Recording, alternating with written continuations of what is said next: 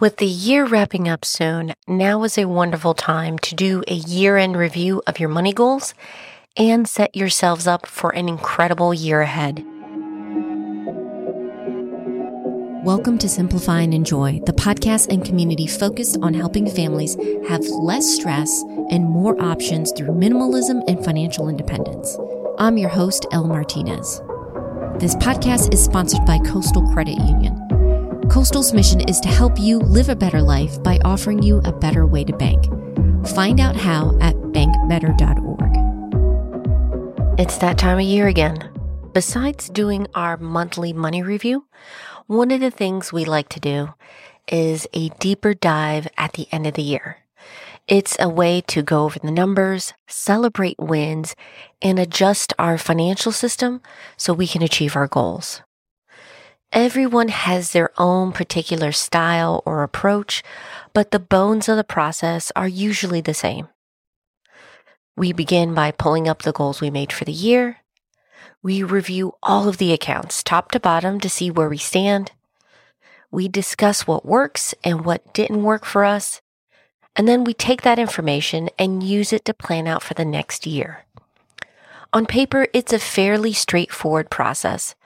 But believe it or not, it can be fun and empowering, which may sound a bit crazy to you, but I hope I can show you how you can enjoy doing these year-end reviews. In this episode, I want to take you through a high-level view of how it works, point out ways that you can make things run smoother so you're not scrambling to find and track all of your accounts, and then talk about ways you can use your review to set things up for big wins next year. We have a lot to cover, so let's get started. Before we look at the accounts and run the numbers, it's always good to review and discuss your goals. What were some of the things you planned on accomplishing this year? And how close are you to reaching your goals? During these past 2.5 years, something I've noticed that's shifted with us in terms of how we write our goals is instead of having several goals that we're trying to attack at once, we'd rather go bigger with a few. Then if time or circumstances allow, we can add in a few projects that we have on deck and work on those.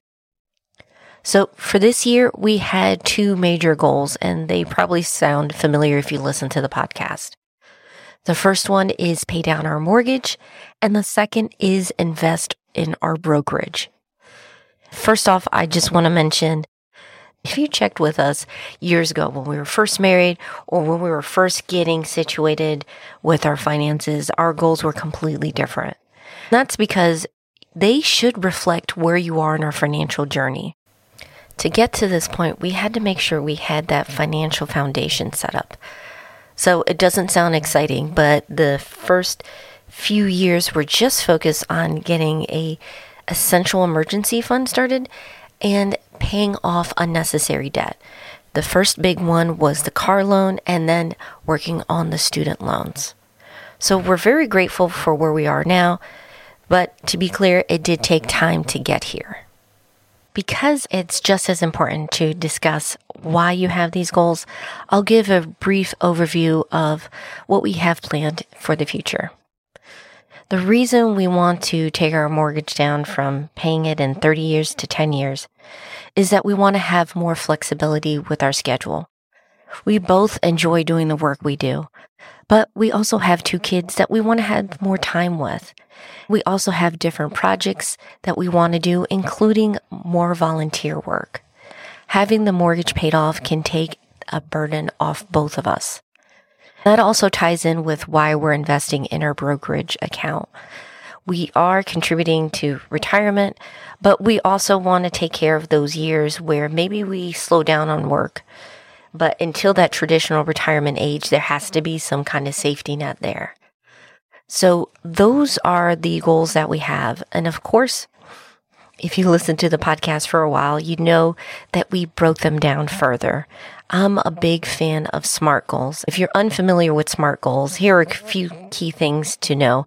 You want to make them specific. So I said pay down the mortgage, but we broke it down year by year, how much that we're going to pay down. You also want it measurable. So if we want this by the end of the year, each quarter, what numbers are we trying to hit? And then attainable. I've seen some people change this A for SMART and make that ambitious, and that's your personal choice. But I feel like if this is your first time working with goals, just focus on building that habit. It's better to work on a few at it that you have a good chance of achieving rather than being overwhelmed and quitting. The R in SMART is result focus. So I discussed a bit of my why. That's where you would put that. What's your motivation for doing this? And then time base. By having a deadline, it makes it easier to break down the step that you need to take and make sure you're hitting those milestones along the way. With SMART goals, you're not just listing what you would like to do, but instead you're framing your goals into a timeline and breaking it down with milestones that you can track and make progress with. So there's a general overview of the goals. Let's talk about running the numbers. One of the best ways to make your year-end reviews go a lot smoother is already having your accounts organized. I did an entire episode about choosing the right money app for you. In short, if you organize your finances with one of these, it makes things so much simpler. There are so many great options out there, some of them free, some paid, but those are low cost and a great value for you. I don't want you to stress over which particular budget app is best because it really does depend on how you approach finances. For some families, they love having a simple high-level view, while others want to go into the weeds and want to track every single cent. I'll make sure to include a few of my favorites and ones that people enjoy in the show notes so that you can quickly look over them and see which one would be the right fit for you. To give you an idea of how the process goes with running the numbers and reviewing your accounts, I'll just do a quick overview of how we would approach this. Even though our two main goals involved working on the mortgage and the brokerage account, we still look at all of our accounts. So it does take longer than a monthly review, but I feel good about this because then we get a clearer snapshot of where we are. I'll go over our monthly budget and make notes throughout the year. How did the cash flow go? Were there times where it felt like the budget was tight and we need to adjust something, or was it something that we could plan a little bit better? An example was last month we did a trip to Asheville. It was fantastic and we loved it because we planned ahead for it. We had the money in savings and we just made the transfers and things were paid for. On the other hand, I'll look into this more when we do our actual review in a few weeks. But at a glance, I'm noticing that our grocery bills are higher than normal. Of course, inflation is on the minds of many, and that could be the case. Or it could be a situation where we can make small adjustments that will offset the increased prices with our groceries. We could do a better job with meal planning. Maybe we could batch cook a few meals, something along those lines. Having these little notes as I'm going over the numbers makes the discussion go a lot faster. We have a Google shared spreadsheet. My husband, Rob, can then look at the spreadsheet and see what points that I'm trying to highlight. So whatever system works for you with that. All right, let's get into our goals. The first one is the mortgage. It's pretty straightforward. We're trying to take our 30-year mortgage and pay it off in 10. We're doing that by sending an additional mortgage payment along with our monthly mortgage payment that is rounded up. If we get any extra income, a percentage of that automatically goes to paying down the principal. Doing the math, that comes out to about $20,000 a year going towards the principal. Is this a stretch? Yes, but it's doable. Again, it's about finding that balance between hitting all of our goals and still enjoying our time at a sustainable rate. Every family is going to have their own definition of what's sustainable and what pace they want to go, and that's fine. If you spend any time online, you'll see there's plenty of financial advice where There are those who are absolutely want to be 100% completely debt-free as fast as possible. And then there are others who say, well, your mortgage is relatively low rate. Why don't you put all of that money towards investments? There are merits to both. For us, we felt like combining these two goals and allocating a certain percentage to each was the right call for us. We were able to do this because we ran the numbers and talked about it. If you're thinking of paying your mortgage off faster, I definitely would recommend checking out the Mortgage-Free Master Plan from Family Money Plan. Aunt Drew has put together a guide and a phenomenal spreadsheet that allows you to quickly compare and run different scenarios so you can find path and pace that makes sense for your family's particular circumstances and goals. Let's talk about the brokerage account. This year is a good example of why you don't want to constantly check your investments. Things have definitely been volatile. Most people, when checking their accounts too frequently, are going to be tempted to make changes to how they invest.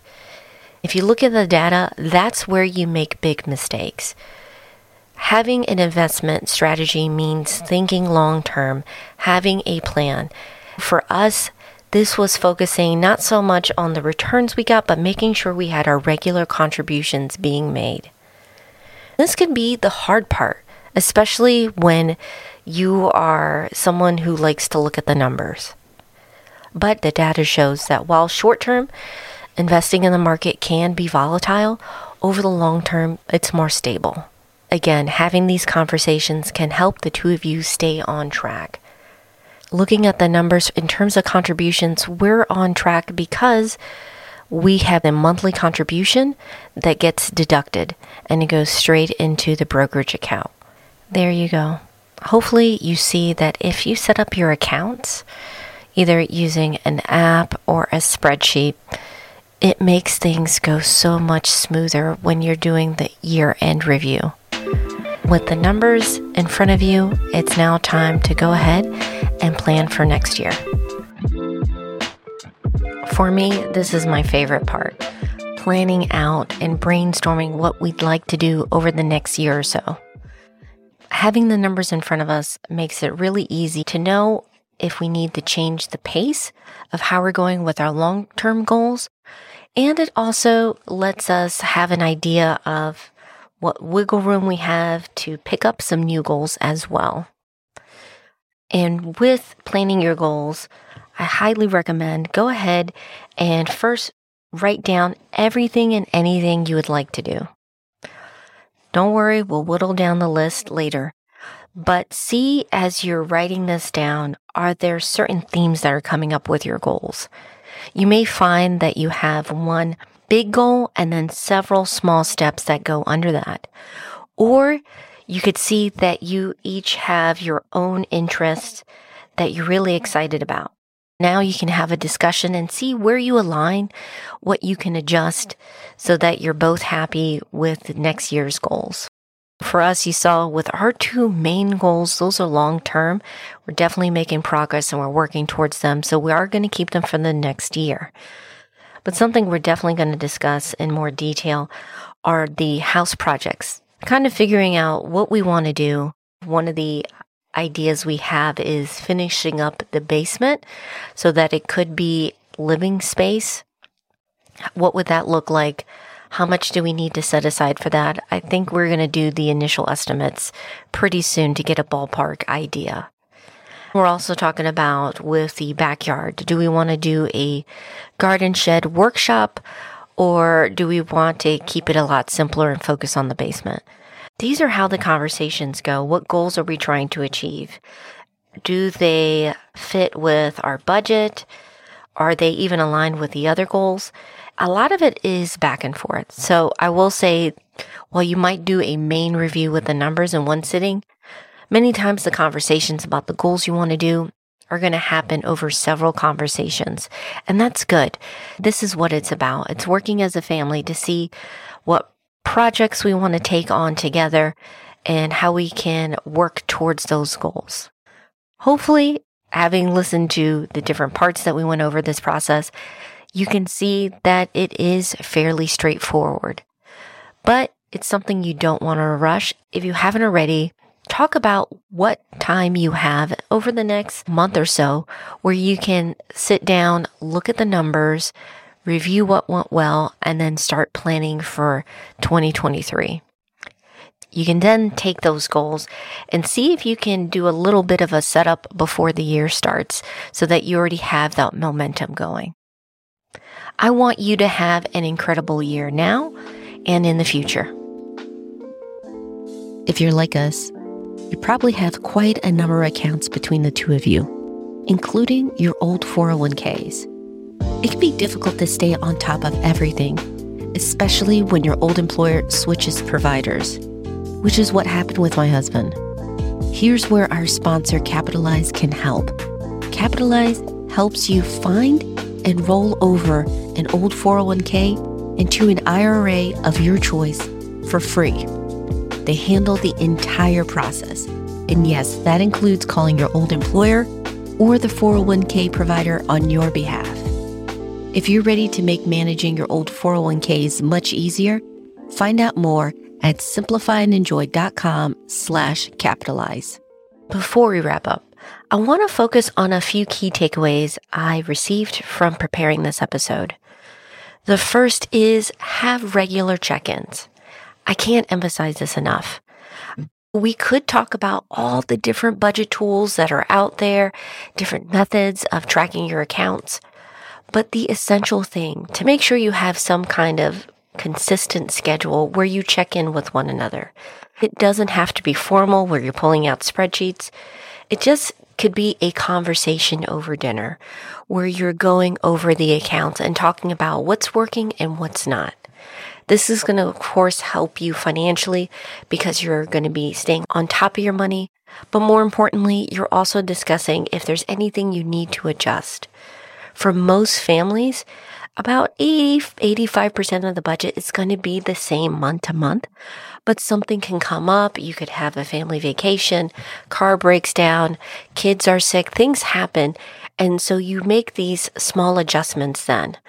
By checking in with one another, you can then make sure that the next month you can get back on track. Maybe put some more money into groceries or do a better job meal planning. The problem is when we let it slide too long, we wonder why we're behind on our goals, or you may find that you break your budget. Smaller, more frequent check-ins are definitely helpful. And then your year-end review becomes so much easier. The second takeaway is create a plan for your goals and then work backward. What I mean there is first sit and discuss long-term, what do you see yourselves wanting to do in the next 5, 10 years and beyond? Then from there, what pieces need to be in place for you to have the ability to do that? And then you make it smaller and smaller. Okay, if this is the 5-year goal, then where do we need to be this year, and that year? Then you break it down into monthly milestones. Again, we're not going for complicated. Working backwards makes it easier. You're just doing the math and making sure that it lines up with realistically what you can expect. The last thing is keep money in its place. I know this podcast, we talk about working on our family and financial goals, but make sure that your finances are aligned with what you value and reflects your priorities as a family. Money is not the goal, it's the tool. So if you're interested in hitting your family and financial goals faster, please make sure to join our community and get our weekly newsletter. I share the latest episodes, articles, and other helpful resources so you can align your money to what's important to you. Just head over to simplifyandenjoy.com/join. We'd love for you to be a part of the community. I hope this episode helps make your year-end review go a lot smoother, be more productive, and allow you to enjoy yourselves and have some fun. As always, I'll include links to the resources we've mentioned, plus more over in the show notes at Simplify and Enjoy. Next week on the podcast, we're wrapping up this year and season. And the finale is all about you. We're going to be answering your family and financial questions. So you still have a few days left to send that in. Make sure you can email me at l@simplifyingenjoy.com. If you're already a member of our community and get the newsletter, just hit reply, or you can go to Simplify and Enjoy, the site, and I have a form on the sidebar that you can send in anonymously any question that you have. And of course, if you don't want to miss out on that episode, make sure you're subscribed. We're on iTunes, Spotify, Audible, wherever you get your podcasts. Our theme was by Staircases, with additional music from various artists over at Audio. Finally, and most importantly, thank you so much for your support.